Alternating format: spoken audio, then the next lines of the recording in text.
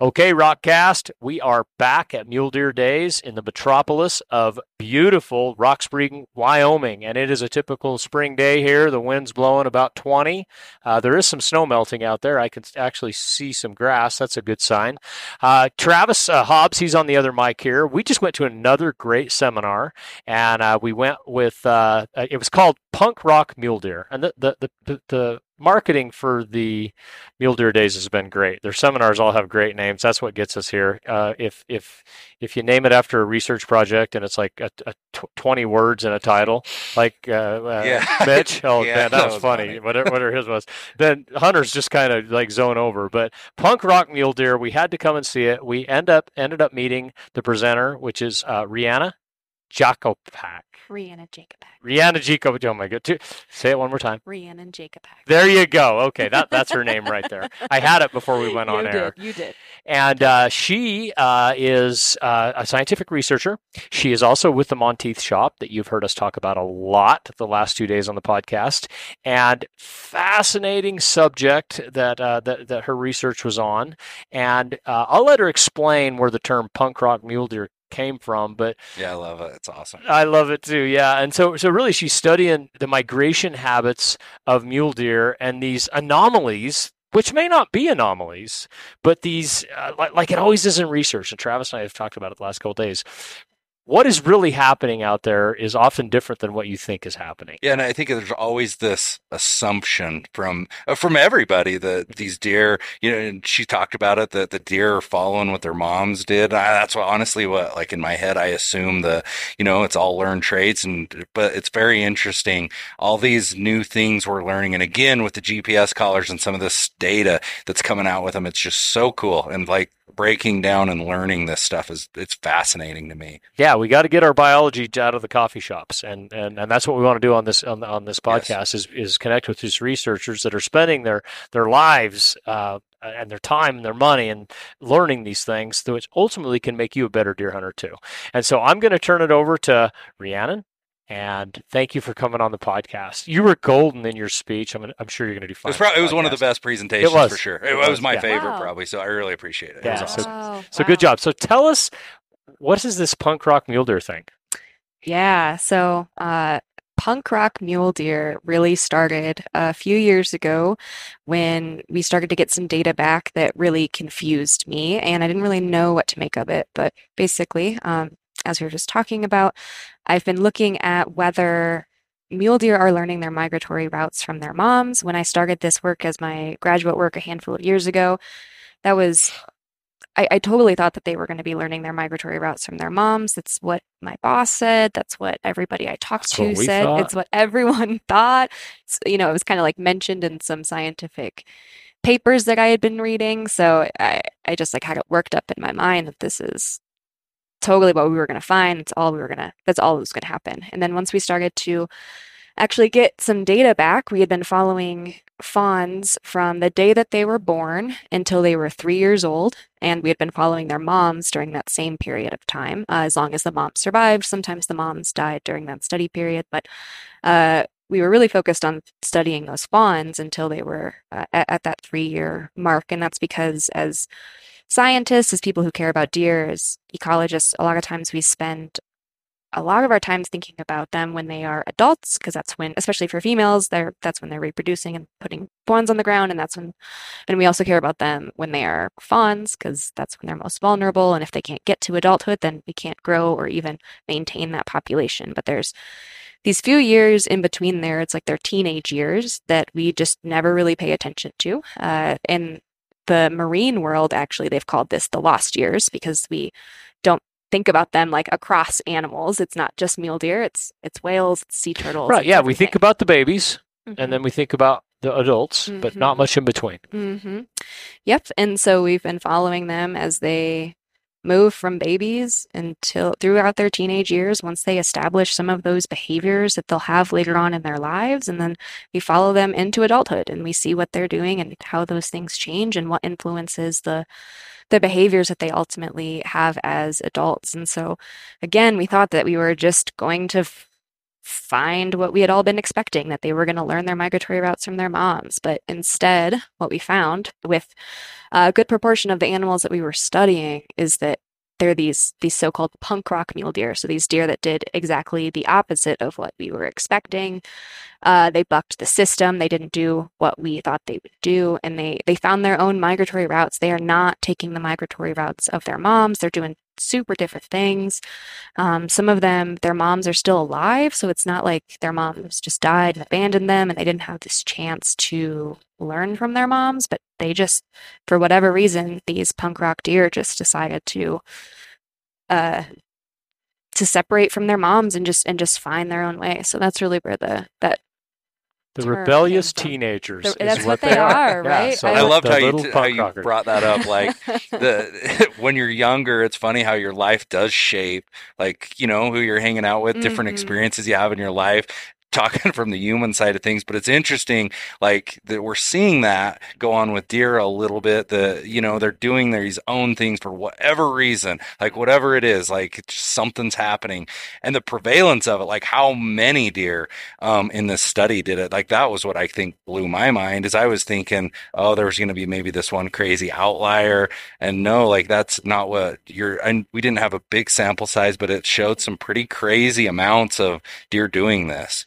Yeah, and so just for some context here, we started this work in 2015, and we just needed to get animals to survive until 3 years old. And we collared through from 2015 to 2019, there were like 150 fawns, I think, that we ended up collaring during that time, and only 9 of them survived till that 3 years. The full 3 years. The full 3 years. And then your sample size was 9. 9. And then the collar failed on one of them. And 16, 17, so that would have been, just to bring that back, is like that horrible winter that just crushed the Intermountain West. So like she started this study right at that same time and had just that horrible winter where it's made doing research very difficult. It was not the ideal time to be working on that kind of project. But so anyway, so we ended up having 8 deer that as of last summer met that 3-year mark. And we, the data were good. We had like the collars all worked, all of those sorts of things, which it's a small number, but it's a super rich data set. That's what I thought when you were presenting it. Yeah. So we can be careful. Of course, we don't want to say like, this is what all deer do forever, right. But also, it's like the lives, in-depth lives of 8 mother-daughter pairs. And of those 8, 4 of them learned their migratory routes more or less from their moms. They kind of took the same routes. Some of them had some deviations, but overall they're kind of in that same migratory route pattern. But for the other 4, they just like pick these totally different routes for whatever reason. We don't have enough data to be able to look into that quite yet. That's something we'll be keeping an eye on into the future. But 4 of them just totally were punk rock deer. Yeah, fascinating. Did their own thing. Didn't care what we thought. To give people a visual, what her slide showed was the 4 deer that learned their migration route from their mother, or at least followed their mother on their migration route. They would overlay the data. This is all from their radio collars, and she had it in different colors on the map, and she would overlay their travel route from year to year, and you almost couldn't see the one underneath it. Like it's almost like they're stepping in the same tracks as their mother and their previous year. So that was those 4 deer. And then when she pulls up the screen on the punk rock deer, it was the top of the screen their winter range. That was their summer range. Their summer range in this system. Yeah. Gotcha. Yeah. So if the top of the screen was a summer range, and then you would expect the migration route to map straight down the screen. Their first year that they were born, they went with mom, right? Mm-hmm. And then the second year, it was almost 90 degrees off, looked like an upside down V. Like there's their original migration route mom showed them, and then they're like, "Sorry, mom, have your migration route, you old fuddy duddy. I'm going this way." And we don't really know why they changed. We just know that they did. That's what your data found. And it's incredible to me that 50% of those, that's 50% did that. Like, so half went with mom, half did this. And that's like just mind-blowing statistics to me. I know it's not a great big sample size, but it's pretty fascinating. It's going to be very interesting to see how that data, like over the upcoming years. And I know there's more work being done on it, and it'll be very cool to see that. Do you think it's a built-in survival mechanism? I think it's not advantageous. It's not a good thing for deer to be super rigid, or for any species to be super rigid in their behaviors and not be flexible in them. If they can't change, if they can't vary with the system that they live in, if that system changes, they're kind of out of luck. Right. And so for deer, they tend to be kind of stubborn later on in life. They take the same migratory routes year after year. Even if like human development pops up, they don't change their migratory routes. They just go faster through them. Yes, right. And so I was, kind of scared thinking about deer. Like, what happens if something is severed? Or what happens if their migratory route lose a migration route. Giant concern of mine too. Yeah. Like, and then it's gone forever. But if there are these punk rock deer that can kind of vary within those first handful of years of life, maybe those adults can't change as much as we would like them to be able to change. But I think it's beneficial for those that there are those punk rock deer that can change, can vary, can adapt and shift with the changing environment that they're living in. Yeah, that's what I was kind of thinking as you were talking about it. Like, this is a good thing. Because if they lose a migration route, there's a freeway there, or they build an underpass, the deer don't want to use it. Well, you've got at least part of that deer herd that's like, oh, that's okay, we'll go this way. And so that's a good thing. So fascinating to have the data, and I really liked how you wrapped up your study. You gave your lesson learned, and you were a graduate student when you were doing this, right? And you said you kind of had to unlearn what you know, and that's what Travis and I have talked about this in every seminar. That we've had to unlearn what we know too. That's what this is all about. That's why we really enjoy this stuff, and we really, you hear me say it a lot. It makes you a better deer hunter, because as people we get rigid too. There's only one way to do it, and everything's changing all the time, right? Yeah. And then your second lesson was that the teenage years are important. We've talked about why and how this could even be a survival mechanism. And then mule deer are not a monolith. I'll let you take that one. Explain that one a little bit more. Yeah, so a monolith is something that is like uniform. It's the same. Think of like a rock slab where there's like no really big ridges or anything like that. And I think that we want to be able to say that something is certain. As humans, as scientists, whatever, we like certainty. Right. And we like to be able to like know something and put it in a box. Deer are this thing, deer do this thing. And I think that's true, and I think it's really important to be able to have generalizations. We have to have generalizations, totally.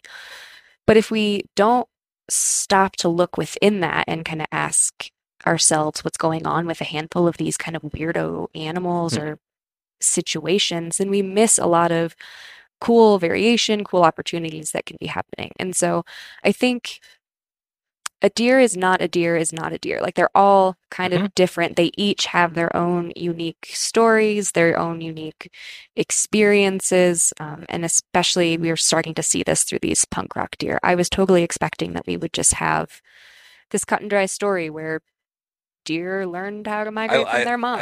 I loved when you talked about that you had to go back and double, triple check your data because you were like, oh, we've screwed up. Like, we made a mistake. Right. Yeah. Like, I love that, like, you had to like dive in because you were so convinced. And that's just what we do is like, in general, we think we got it all figured out. And then you find out like this is groundbreaking stuff. It really is, like, in the mule deer world, that it's different. It's a total different characteristic and behavior than was anticipated. And it's very important that, like, and that's the cool thing about all these, the money that these organizations and this stuff, like, it's so cool that that's how it's coming about, and that money's being spent to learn this. And hopefully, as we go along down the road, we're going to just gain more and more knowledge about this, and hopefully be better prepared to adapt and work through all the things that are happening to mule deer that are affecting mule deer populations. This is very cool. So yeah, we can't do it without you. Thank you. Can't do it without y'all. Folks at Mule Deer Days. Oh, yeah. And then one other thing, the sisters. So, oh my gosh, yeah. Let's talk about. I forgot about that. Yeah, there's two fawns. that Same mother. sister, same mother, different years, but did they kind of went on their They were own. punk rockers. Yeah. They were punk rockers. They were Yeah. both. So I don't know if this means that like their mom is a bad mom. I don't know if this means Yeah, that it makes you wonder. yeah, like what is she? But she can't be that bad of a Yeah, mom. good to raise two. Yeah. Yeah, she's the only one of this deer that we've been studying that had two females make it to 3 years old. Yeah, that honestly means she's a great So mom. she's a We need I see more what you of her. mean. Yeah, right. Yeah. Yeah, like right. she's a good something about it, whether it's the habitat that she lives in or even wherever she teaches her fawns. I don't know what it is, but Yeah, one fawn would have been bucking the trend, Yeah. honestly, but two, Two? she's yeah. it's So good. But I don't know what that means. I don't know if it means that there's just a lot of deer traffic in that area and they're Mhm. just the fawns can just kind of be like, oh, I'm gonna go with this one here. Yeah. I don't know if it means that mom just likes her space. I don't know if it has to do with something weird physiologically. And she could have been a punk rocker too. Mom could have been, Could have. which We is don't so know. cool. maybe like a Then genetic she's thing passing that's that on to passing them. that. Mhm. You know, she's on her migration route now. Like you said, when they get older, they're Mhm. rigid. They, Mhm. you know, they're more philopatric, I think is the word. They same Fidelity. place. Fidelity. There you go, fidelity. And but you know, still putting these fawns out that are like, hey, I'm going with these people right here. So And that's Cool. what's going to be very interesting is to see as this data comes out, you know, and hopefully maybe some of these fawns live or some of these deer, we can Mhm. track them throughout their lifetime and maybe their children's lifetime. Hopefully we get some weather that cooperates, Mm. but it'd be very cool to see this and like really learn behavior and characteristics and why they do this stuff. It'd be very fascinating. This is just so cool. It's awesome stuff. Yeah, and it is cool. It's fascinating. It's like I think the coolest thing in the world, and I'm super grateful to get to do this work and just to underscore that this is the work that comes from a lot of people caring a lot about deer and a lot about science. And so this work is only possible through huge collaborations between a ton of different agencies like the Wyoming Game and Fish Department and the Bureau of Land Management, the Forest Service, and then partnering with a ton of like nonprofits like Muley Fanatic Foundation, just and a ton of other people. And then, you know, I was one graduate student on this project out of like 5 others that were on this project at various points. My advisor, now supervisor, has been working on it, collaborators, technicians, volunteers, right? Like it's huge. So it's like beautiful, super cool data that tells us a lot of information about these animals. Like we don't get this kind of long-term information about animals. It doesn't happen. But to do that, it means a ton of people coming together and working together for a long time. Takes a village. It truly does, which is like cool, and that we can all come together over. And I'm so glad you bring that up because it's so important. Like I think a lot of hunters sit back on the sidelines. Me and Robbie have been talking about this.